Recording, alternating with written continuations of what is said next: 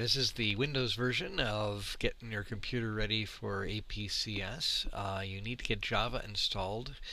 Windows doesn't have it in by default, so I gave you a CD. Inside there is a folder, and the order does make a difference. You need to install the JDK, or Java Development Kit, before any of the other integrated development environments. We call those IDEs.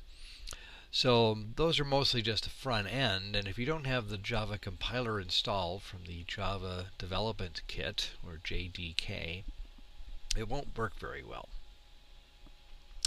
It'll take a moment to load up. It's spinning up the DVD there.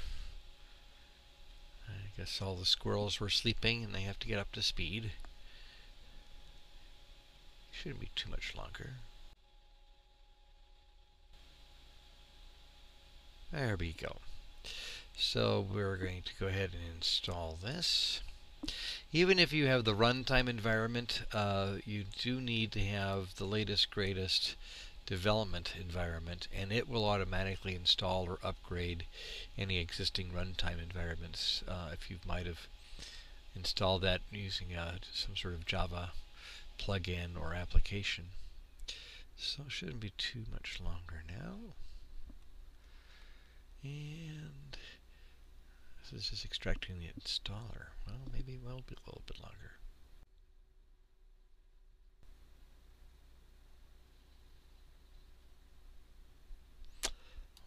Alrighty.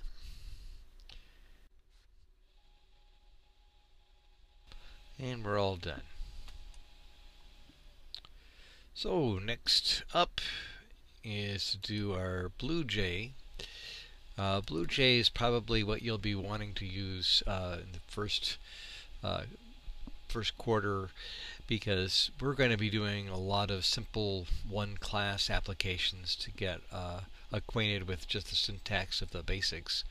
Later on, when we're making classes work with each other, you might wish to use Eclipse.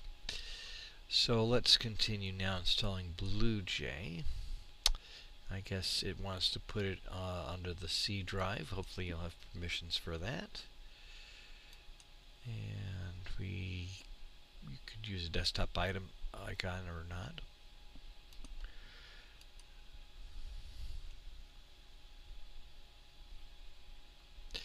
And we'll go ahead and finish up that.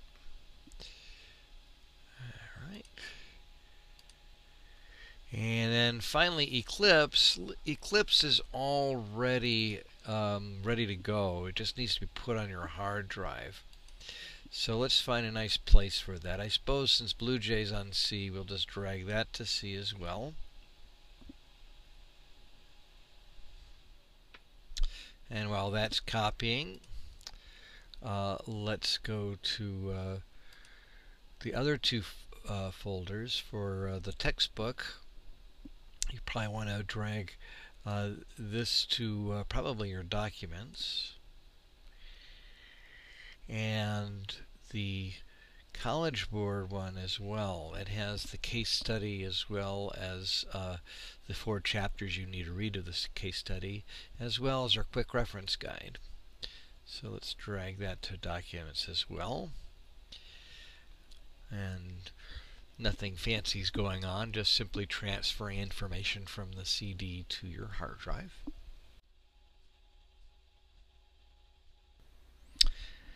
So now let's take a little tour, shall we? Inside here are the source code for each chapter, things that you'll want to maybe take a peek if you don't want to type it by hand. It's actually not a bad idea. In the first few chapters, they're so short and you want to notice every detail, you probably should type it by hand. Later on, though, there's going to be more complex programs and you probably wouldn't want to go to that trouble. So let's continue now. Let's see where we've put these. Here is BlueJ, and I'm going to just drag this and pin it to my taskbar. And then over here in Eclipse, I'm going to do the same. Just going to pin it right there to my taskbar. And let's do a quick little program, see if it works. Alrighty, we'll need a new project. If you're at school, you'll probably need to bring your USB flash drive or use your V drive. I have to specify more than just the V drive. I'll just use hello, I guess. There we go. And we'll need a new class. Everything belongs in a class.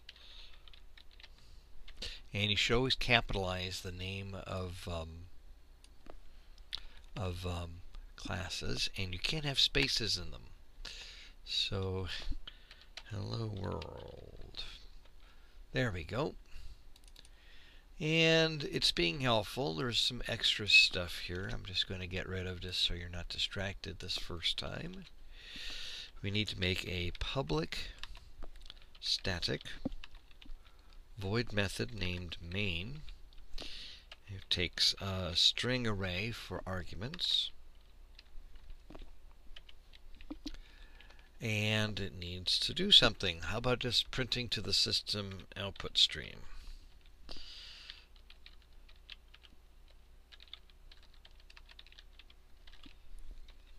Alrighty.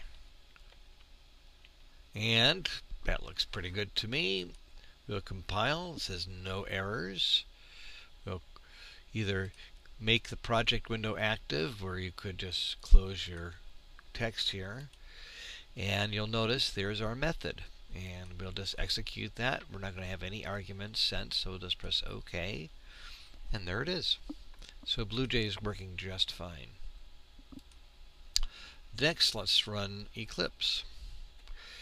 Eclipse is a lot more complicated, but because it does a lot more. It'll want to know where to put your workspace, and again, at school you probably need to put it in your V drive. I think I already have a workspace, so I'm just going to select that one. And I forgot, you could always select that as a default, and you can always change within. And you'll notice that it looks like I already have a hello project in here, and inside here I see there's already a hello world.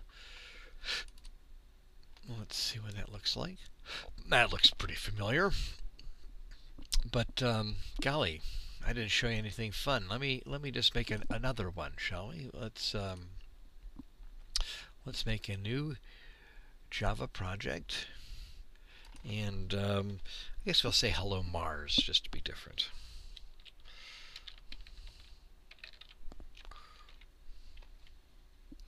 So here we have a well, I guess I closed my little window. Let me take a look at, let's do Java browsing perspective.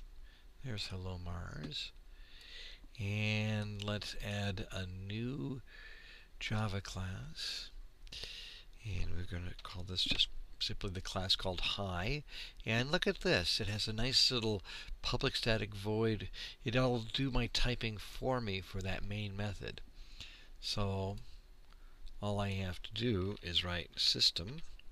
And then when I press a dot, it actually knows about the system. It actually will read as you type. And so the thing that I want, of course, is the print stream out to go to the output, the monitor in this case. And then for every method that's associated there, we got a big long list. And hello Mars. And let's see. There's a problem with this. It has this little syntax. It's a little bit more interactive. And sure enough, we forgot to put the semicolon at the end of the line. So let's go ahead and put that there. And that should go away. See the little check mark? So there's this little run button here. It'll probably want to ask me if I want to save my work.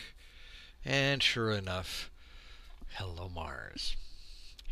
Hope you have as easy a time installing on your home computer. Good luck.